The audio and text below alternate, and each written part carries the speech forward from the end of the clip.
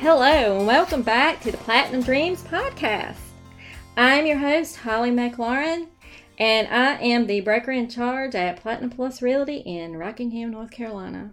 So, welcome back, and let me tell you a little bit about my setup here doing podcasts. So, I really needed a new microphone, or at least I was told I needed a new microphone, because it's a little embarrassing, but the only thing I had to use when I started doing this was my son's headset with the little microphone on it that he uses for school sometimes.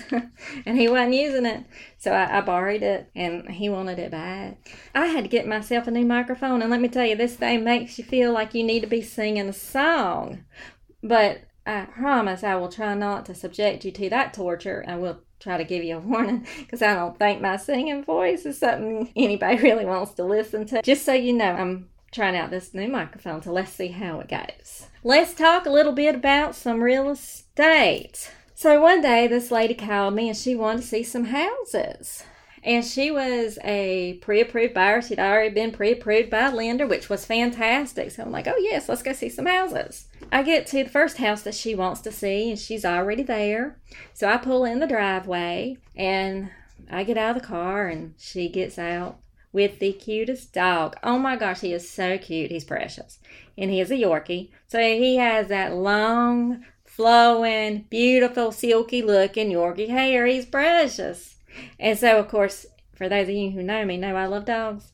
I go over to him and I start petting him and I baby talking to him how you do with a dog. And as I'm petting him, all of a sudden he starts just ferociously barking and yapping. I'm like, oh my goodness, is he going to bite me? He's a Yorkie. They aren't really known for biting like Chihuahuas are, just a yapping. Thank goodness. I look across the yard and there's a cat. And that cat is eyeing that dog. And the lady that I'm going to show the house to, she's trying to get the dog to stop barking, and she's patting him and telling him to stop and trying to calm him down.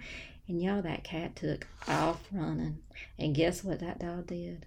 Oh my goodness, that dog leapt out of her arms and he started chasing that cat. Oh my, it was on. That cat was running. That dog ran through the next neighbor's yard and the next one and on. And oh my goodness, I was like, are we ever going to catch this dog? And she is yelling and screaming for him to stop. And I'm yelling and screaming at him. And like I said, I don't remember his name, but she was yelling whatever his name was for him to stop. And he kept going and going and going. And yeah, that little dog, he kept chasing that cat. And that cat went running up a tree. Thank the good Lord, that cat went up a tree and that little dog stopped and he went over there and he put his little paws up on that tree and was just yapping again at that cat. I wonder if that cat ever got out of that tree. I don't think I went back and checked. Oh, Kitty might still be up there. That's okay. She collected her cute little Yorkie and she took him and she put him in her car. I was out of breath. My heart was pounding and that was just scary because I was so afraid that he was going to turn and run into the road and get hit by a car. It was awful. So I managed to get the door to the house unlocked and we look around and yeah, I'm still panting from running after the dog, but we looked through the house and she says, I really just don't think this house is for me. And I'm thinking, after that experience, I'm sure we get back. She gets in her car. I get in my car. And we go to the next house. So when we get there, I go ahead to the door and get the door unlocked and opened and the lights on. And when I turn around, y'all just won't believe what she had in her arms. She didn't have one Yorkie. She had two.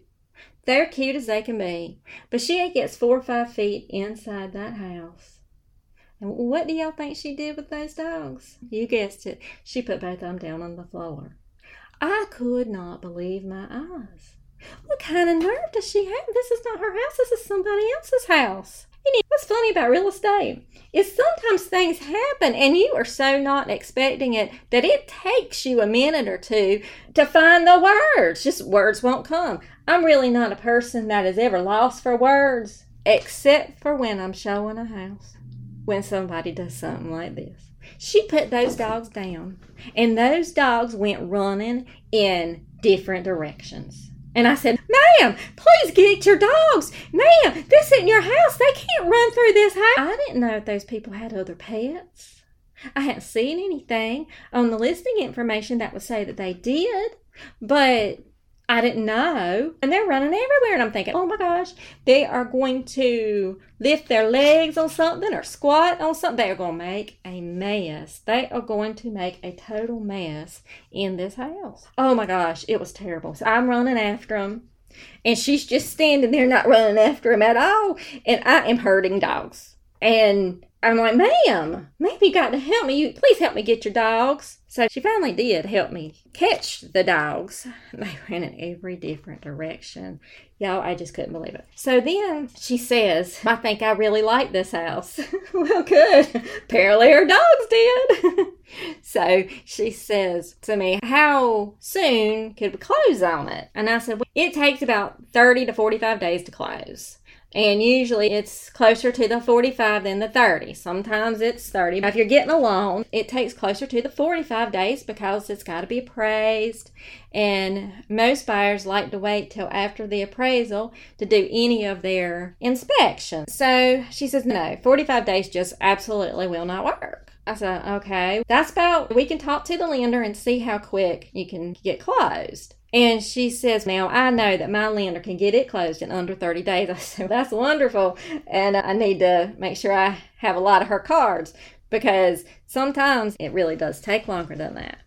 And I explained to her, sometimes appraisers get busy. They sometimes are real busy and it just takes a little while for them to get there. She said, no, 30, 45 days will not work. And she says, is there a way I can move in immediately? And that would be called possession prior to closing. And I say, I really didn't want to answer the question, but I really had to be honest and tell the truth. Yes, ma'am. If the seller agrees, it's called possession prior to closing. Let me tell you a little bit about possession prior to closing because it can be a great thing, but unfortunately, it doesn't always work out great. Let me tell you a story. So you see, there was a buyer, and the buyer needed to move into the house a little sooner than closing. So they moved in about 2 weeks before closing. The seller approved for them to move in 2 weeks before closing. They did. They moved everything. They moved all their furniture, everything. And 3 days before closing, do you want to guess what they did? They decided they didn't like the house and they didn't want to buy the house. And that does happen sometimes when we have possession prior to closing. You can also have seller possession after closing, where the seller rents back from the buyer. And that has a lot of issues with it too. And next time on the Platinum Dreams podcast, I will talk a bit about seller possession after closing. I want to thank you so very much for joining me today for the Platinum Dreams podcast, and I hope you'll join me again. See you next time.